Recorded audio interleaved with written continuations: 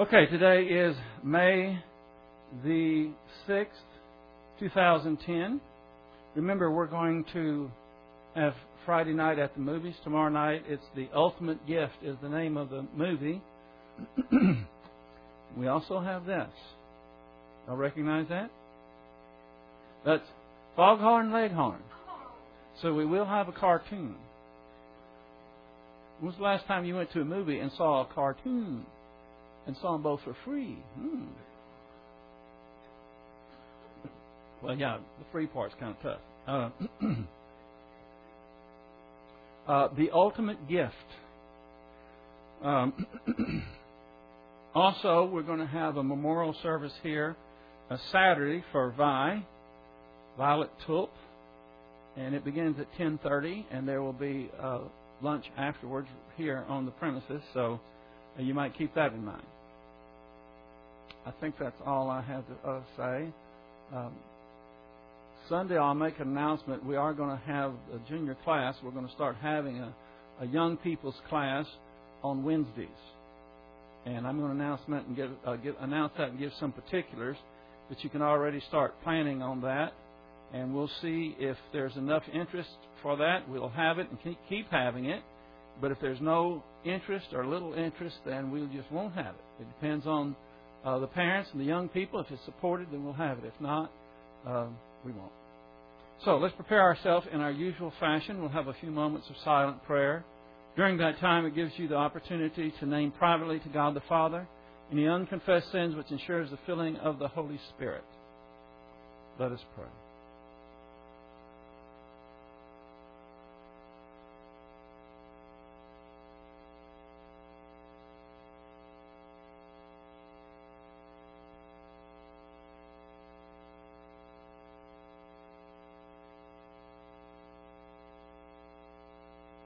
Heavenly Father, we're so thankful that You are omnipotent, omniscient, the wise and holy God that never changes. We can always depend upon Your faithfulness. And everything that You do is for our benefit. We pray that You will help us to recognize that we don't have to be worried. We don't have to fret, be in despair as we see our world continue to disintegrate around us. It's no doubt going to get much worse. But we have the stability of Your Word in our soul. So we are not full of foreboding. In fact, we have hope. We have confidence. We have eager anticipation for the things that You promised that You will bring to pass. And You surely will care for us and protect us, provide for us, bring us through every storm that comes our way. And to You all the glory. So we pray that You will help us this very night to focus on Your mighty Word. For we pray it in Christ's name. Amen. Okay, we're going to get right into it tonight. If you'll turn your Bibles to 1 Thessalonians chapter 2.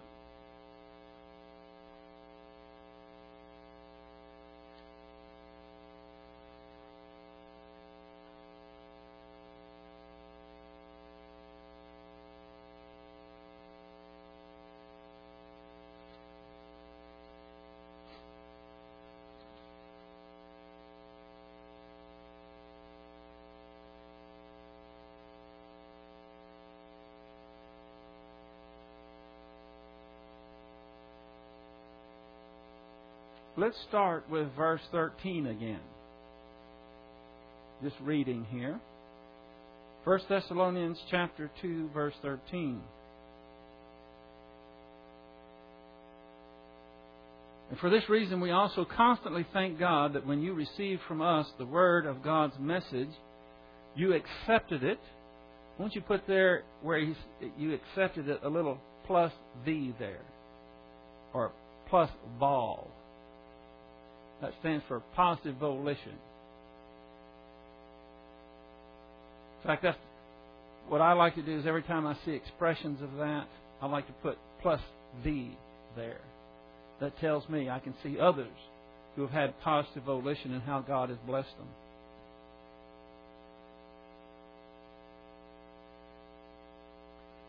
They accepted it not as the word of men, but for what it really is, the Word of God. Here's yet another place in the Bible where the Bible claims to be the Word of God.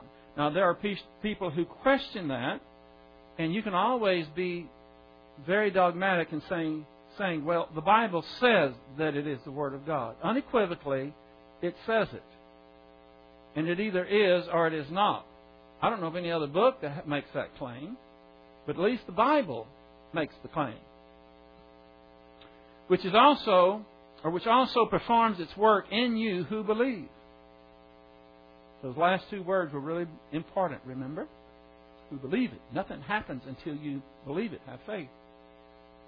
For you, brethren, became imitators of the churches of God in Christ Jesus that are in Judea, for you also endured the same sufferings at the hands of your own countrymen, even as they did from the Jews. So the Gentiles in Thessalonica received suffering, intimidation, threats, and persecution from their own fellow people, their ethnic group, the Gentiles, just as the Jews did in Jerusalem. They were suffering the same way, only from their ethnic group, which were the Jews. Only we already have found that in the Thessalonian believers not only received it from their own race, the Gentiles, but also from the Jews. Who was it that ran them out of town? It was the Jews. But they received it from both sides. Verse 15. Now he just finished with Jews, who he says, who both killed the Lord Jesus and the prophets and drove us out. They are not pleasing to God, but hostile to all men. And that's where we're going to start our study tonight. There's a little bit of overlap, but not much. And with the phrase, and drove us out. Many times the apostles had to flee for their lives, and usually it was the religious crowd who were driving them out. Religious people can be the most vicious, murdering people on earth. They hate grace, and they hate those who are grace-oriented. What comes to mind when you think of a huge religious group today that fits that category? They hate grace, and they're murderers. Muslims, right? Islam is a religion. But they're not the only ones. There have been religions throughout time that have persecuted the unbelievers, those that don't believe the way they do. Of course, in our country, in this particular time, we're not suffering the persecution outright the way that they did, the way the Thessalonians did, or the way that the Jews in Jerusalem did. That doesn't mean it can't happen. But anytime you stand for truth, what's going to happen? You're going to be attacked. Because we live in the devil's world. We have to get it through our heads. We are in enemy territory. Every day that you wake up and you go outside, and I know this morning I went outside. It's a beautiful morning. It's a little bit cool. And the birds were singing. I mean, it was a zippity-doo-dah day. And I thought, isn't this great? And I gave thanks right then to God, because I don't know how many of those we're going to have. And I was thanking Him for, I don't know what's in the future, but I know what I have this morning. Thank you. Thank you for this day. Thank you for these birds. Thank you for the privacy, living out in the country and seeing all the nature around you. And having the time, having the health, having everything that we need in order to be great ambassadors and reflect God's glory. But even though I knew that this was a time to thank God for, it's just one little bitty spot on this planet, and this planet as a whole is ruled by Satan. And I'm the same way you are. Sometimes when something happens that is really unfair, I feel offended. I feel shocked. How could this happen? This is so blatantly wrong. And then it's just like, how they do when they do it. I should have had a V8, one of these deals. Oh, yeah. Why shouldn't I expect it to be this way? Because look where we're living. And what it is a great motivation to look forward to the time when our Lord is going to come back to this planet and He is going to straighten this mess out. And everything is going to be so much more wonderful. Not just better, it's going to be so wonderful, it's going to be beyond our wildest imagination. But He's not going to come back and negotiate. He's not going to come back and get everybody together. It's not going to be a meeting at the UN. In fact, it's going to be bye-bye UN. And that whole cauldron of evil is going to be gone. And He is going to rule with a rod of iron. I don't know about you, but I cannot wait. Because there is so much wickedness and evil, duplicity. Not just all over the world here, even here. So, the religious crowd is the group that is behind that most of the time, fomenting the resistance to truth. And it's organized. It's been around for a long time. But as powerful as they are, and as much as they own the media, they are not more powerful than God's Word. And His will be accomplished. I don't know why, but it seems like every time, let me say 95% of the time, whether it's TV or whether it's movies or whatever, when they're trying to show the spiritual side of something, what do you see? Catholicism. Have you noticed that? Anytime they want to show somebody that's religious, well, they are. They're showing religion. They're showing religious people what they do. And a lot of people think, okay, if that's religion, I don't want to be any part of it. And they lump Christianity in with that group. And they say, I don't want to be a Christian, because a lot of these people claim that they're Christians, but they are not. Taking on the name of Christ and not believing in Christ, in other words, not accepting the gospel, doesn't make you any more of a Christian than it makes you a car standing in your garage. We have a lot of people that are deceived. The harvest is white. Fields are white. The harvest is there. We have to be alert and take advantage of it. Now, we already went over Acts 17, verse 5 through 14. Do y'all remember what that was? Just nod, yeah. No, you don't remember what it was. Well, let's go back there. Maybe I'm wrong. Maybe I didn't teach it. Before I start chomping and diatribe here, I better make sure that I did teach it.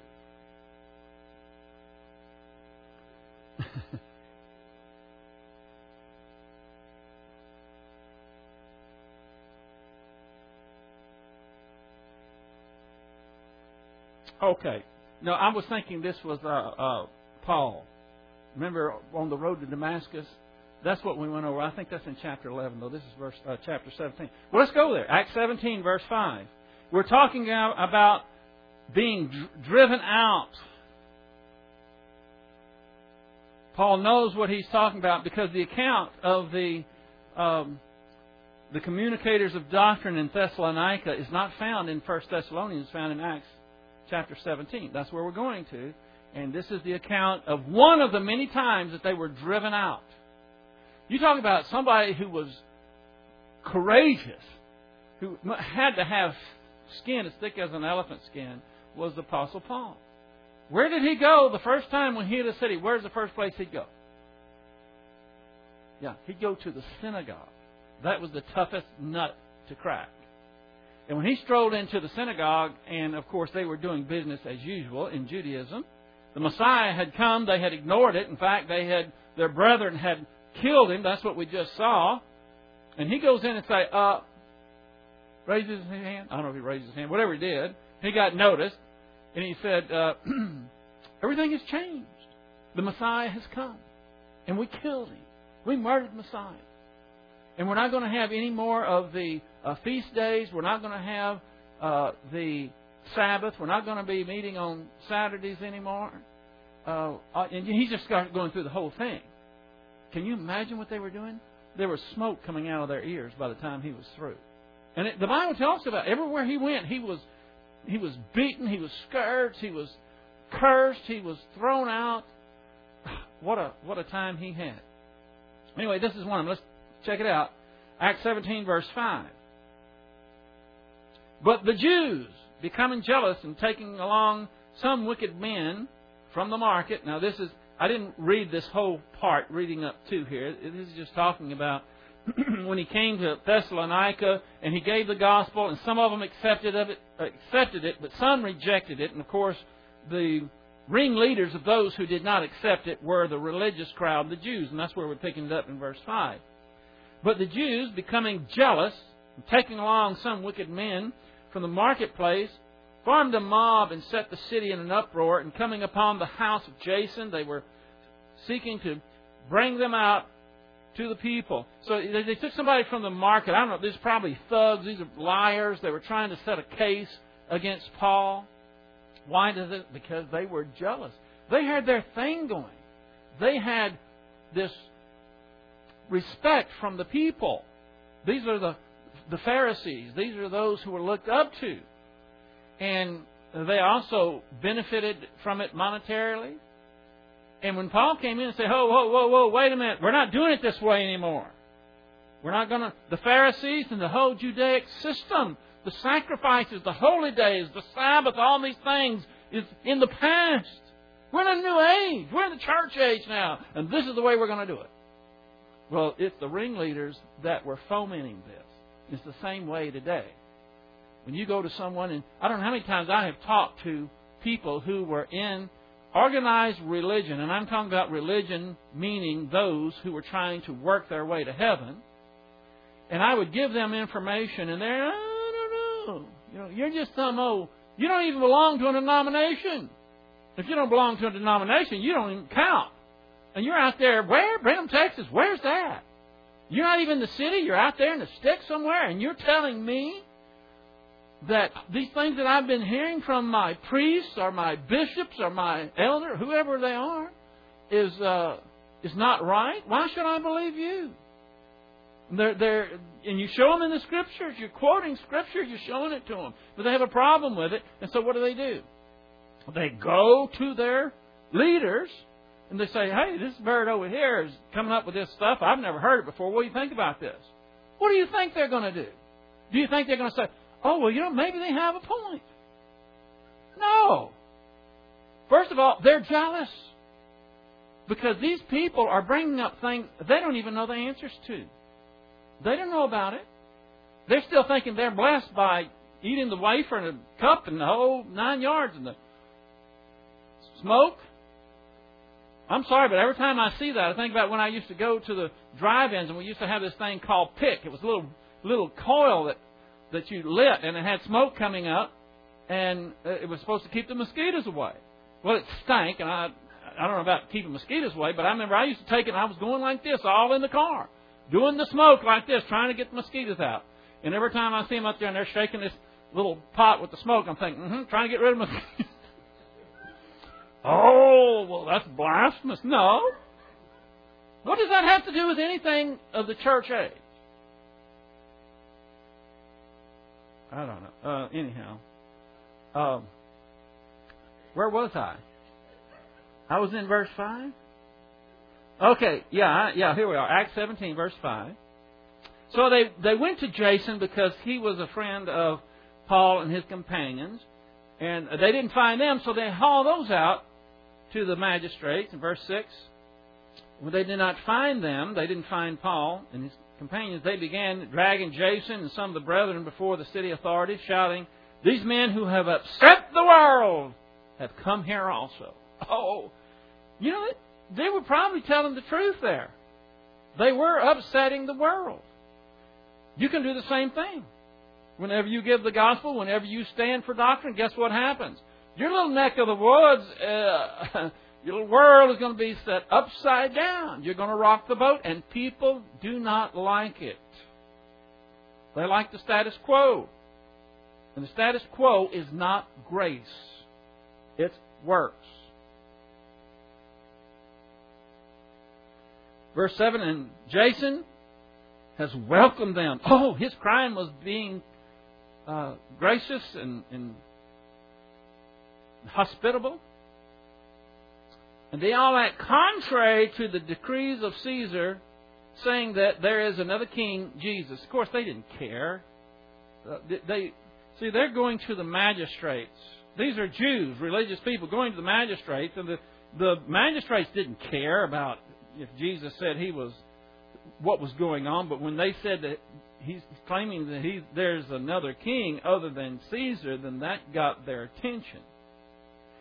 And these people are shrewd. They knew how to get what they wanted. They stirred up the crowd and the city authorities who heard these things. When they had received a pledge from Jason and the others, they released them. This is probably a monetary pledge. I mean, a money. Kind of like a bond type thing. Here, we'll give you this money to make, if there's any more trouble, you can hold on to the money. Verse 10, and the brethren immediately sent Paul and Silas away by night to Berea. When they arrived, they went into the synagogue to the Jews. So what happens? They just barely get out of Thessalonica. In fact, it doesn't say that they even wanted to leave. It says that the brethren sent them out for their own safety. And so what do? What they always do. They go next town and go to the synagogue. And what do? Same thing. They start giving the truth. And then verse 11, it talks about the Bereans being different, how they accepted all. We'll stop there because that's the main thing I want you to see. Now, that's one of the accounts where they were driven out, but they were driven out nearly everywhere they went, except Berea. And when they went to Berea, they were accepted because the people did what? They went to the Scriptures to see if what they were saying is true. And that's what you should do every time. Every time you're here, every time you go somewhere else. There's people all over the place talking about the Bible, talking about Christianity, talking about different doctrines. And whether it's me or any other communicator, what you do is go to the Word to see if it was so. And so they were accepting it. And word got back to these birds over here in Thessalonica that had run them out there. And they couldn't stand it. They had to go to Berea to run them out there also. You've got to have a burr under your saddle to do that. I mean, these were people who were driven. And then, that was the case. So, we go to the next phrase in our scripture here. It says, they are not pleasing to God. The people who do this are not pleasing to God. And I gave you last time, this is a litotes. It's a figure of speech where you purposely understate something to emphasize a point. This sounds like this wasn't pleasing to God. Like, maybe it was a little bit pleasing, but it wasn't real pleasing. That's not what it's saying at all. It's saying just the opposite. It means His wrath is burning. I mean, He is saving up the wrath, and at the right time, He's going to pour it out. It doesn't mean it's just not pleasing. God is angry. This is righteous indignation. It's not a sin. Of course, it's blasphemous to think that God would sin. But God gets angry, and rightfully so. Sometimes on the news tonight, I'm not even going to go into it because I don't want to get off on it, but there was more crap on the news tonight about things that are going on. And everything is going just the opposite as it should. I think I heard, did I hear it right, that the UN has made certain restrictions and calling the shots as to what's happening out in the Gulf? Does anybody hear that? I guess y'all listen to the news. Well, that's just as well. And I don't get on it. Anyhow, let's press on. It's just a lot of nonsense. And there was another statistic about how many women who are not married now are having babies, and the statistics there are just going through the roof. And I just have to turn it off. Normally, when I'm studying, I'm in a zone. A parade could be going right through my living room. I wouldn't even know it. Every once in a while, Carrie says, "Honey, is it all right? Can I do this or will I?" No, yeah, go ahead, whatever. I'm here. But when the news comes on, sometimes these things penetrate, and I have to just stop. But I'm not going to stop here. We'll press on. So he's very angry. Those who set themselves against God's people also set themselves against God. Paul knew this Very well. Let's go to Acts chapter 26. I'm getting confused. I don't know if I taught this or not. Let's see. Is that the one about... Okay. That's the one about the road to Damascus. All right. This is where Jesus Christ got Paul's attention. Paul was persecuting the believers, and Christ made a personal call to Saul. His name was Saul then. And in his resurrection body, and said, Saul, Saul, why are you persecuting me? Well, Paul was on earth. How could he be persecuting Christ? Because Christ takes it personally when someone persecutes His children. So we already did that. We'll go on. But hostile to all men. Let's put those two together. They are not pleasing to God, but hostile to all men. Judaizers and false teachers are in opposition to all mankind because their lies can cause believers to stumble and unbelievers to reject the gospel. They try to extinguish the light of truth and often persecute those who stand for it. And there are those today. Everywhere you go, there are those who oppose truth. You can count on it. And when they are opposing truth, especially when they're opposing the gospel, they are opposing all men. Because the gospel is for who? All men. It's a shame that the airwaves have pretty much been dominated by false teachers and false doctrines. I don't get the channel 14 anymore because when they went from the analog to digital or whatever that conversion was, the nut channel disappeared. That was channel 14, just off the antenna. And when I said the nut channel, everybody knew what I was talking about. Now there's a channel 22 that has about 5 stations, and they're all nuts on there.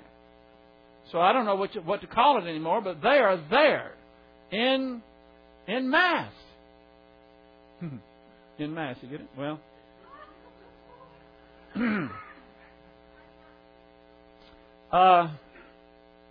so they're all over the place, and they're hostile to all men. And it's gotten to the point to where I don't even like to... I don't call myself a Christian. I call myself a believer in the Lord Jesus Christ. Because Christians have now associated... It's been so tainted by the kooks that when you tell them you're a Christian, in their mind, they've been watching Channel 22, and you say, you're a Christian, and they kind of go like this. Oh. They kind of look at you. So... Now, verse 16a, because we go by sentences and not verses, because why? Sentence is a basic unit of thought. And so we take we take a sentence and we want to deal with that whole sentence because that's one thought that he's trying to get out. But Paul can string these words together, so sometimes we just go by a phrase, sometimes we go by a word, we put it all together, and finally we get to a basic unit of thought in a sentence. And so Paul can stretch it out to 6 or 8 verses sometimes. So we don't go by verses, we go by sentences. So we have a sentence that ends in the middle of verse 16, or not in the middle, but anyway, we have verse 16a is still part of that same sentence. And so we have here, hindering us from speaking to Gentiles that they might be saved, with the result that they always fill up the measure of their sins. So we start with hindering us from speaking to the Gentiles. You see, that's what they did when these Jewish bigwigs from Thessalonica went to Berea. What were they doing? They were trying to hinder these Bible communicators of truth. Notice, hindering does not mean stopping. Did you notice that? Hindering, they can hinder, they can't stop it. These evil men could hinder, restrain, and weaken those who were giving the gospel, but they could not know about Him. We'll hear the devote. See, Cornelius longer put all the unclean food, little efforts to accomplish, and you would think it would just change sides in the middle of the storm. That they might straight, they might beg, and if they don't want to attack it, thing with the resentment, they're time is just by a holding going into all. And is for this would use it. What does that mean? That God's going to judge for what Scripture is. Understand that? The Jews have that should result and an aim to me. I have glance up my statement that he had Greeks and Alex could have under 43 of their rule. Well, their authority he gives them that will not and he begin his will. He will destroy mighty men and the holy people, which would be the Jews. Let me stop here for just a minute. There's a parallel thing going on here. A lot of you are looking at this and thinking, well, he's probably talking about the Antichrist, because this certainly describes the Antichrist. But that's not the direct one. The direct one that he is talking about is Antiochus Epiphanes. He was an evil dude. He's the one during the time of the Maccabees, and he went in and went to the temple and was sacrificing swine on the altar and all these type of things. Antichrist is going to be his parallel later on. Now just think, this is the Bible. You can get a history book and put it beside the Bible and look what's going on here, and you're going to think, wow, the Bible really knows what's going to happen. Verse 25, and through his shrewdness, he will cause deceit to succeed by his influence, and he will magnify himself in his heart, and he will destroy many while they are at ease. He will oppose the Prince of Princes. Who do you think that is? Jesus Christ. But he will be broken without human agency. What this means is Antiochus Epiphanes was not murdered. He died by natural causes. And the Antichrist is not going to be killed. He's going to be thrown alive into the lake of fire. So you have a double parallel going on here. But I want you to see that this, again, is once they've reached their limit, then God is going to act. I don't know about you, but this gives me peace. This settles me down inside. Because when I see what's going on, and I see the rulers of this earth, those who have the power, and I see the things that they do, I want to grind my teeth. I want to clench my fist. I want to set my jaw. I want to hit somebody. Is that wrong? Well, I ought to control myself. But that's righteous indignation. Anybody that sits by and says, oh, well, case arise.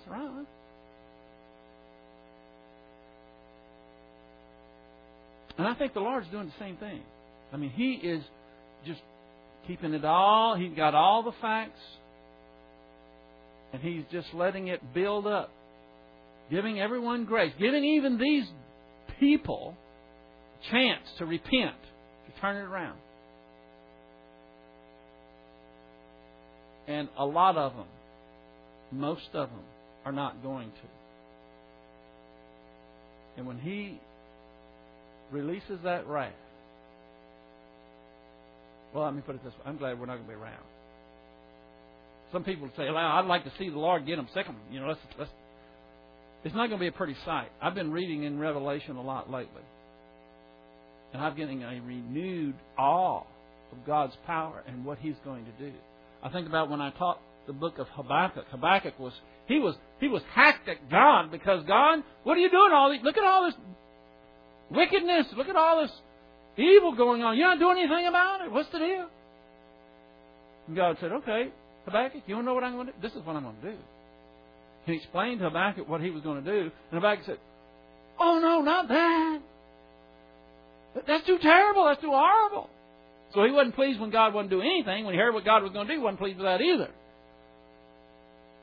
We don't have to worry about that.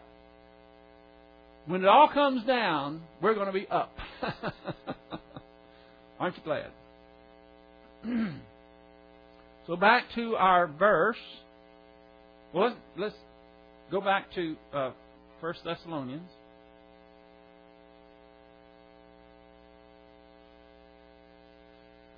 And we'll pull it together, and then we'll close.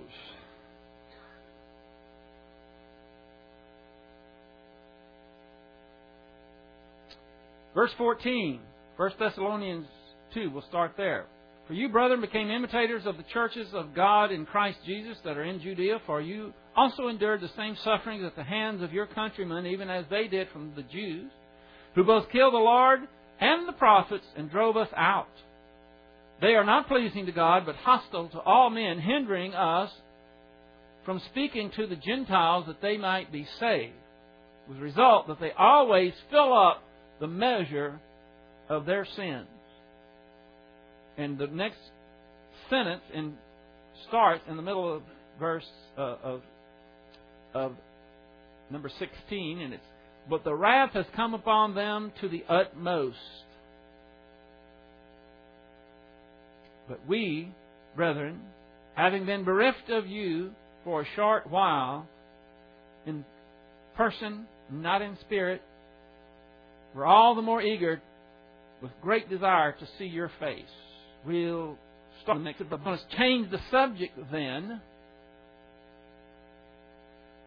And we have that little sentence to deal with. It's a big little sentence in the middle of verse 16.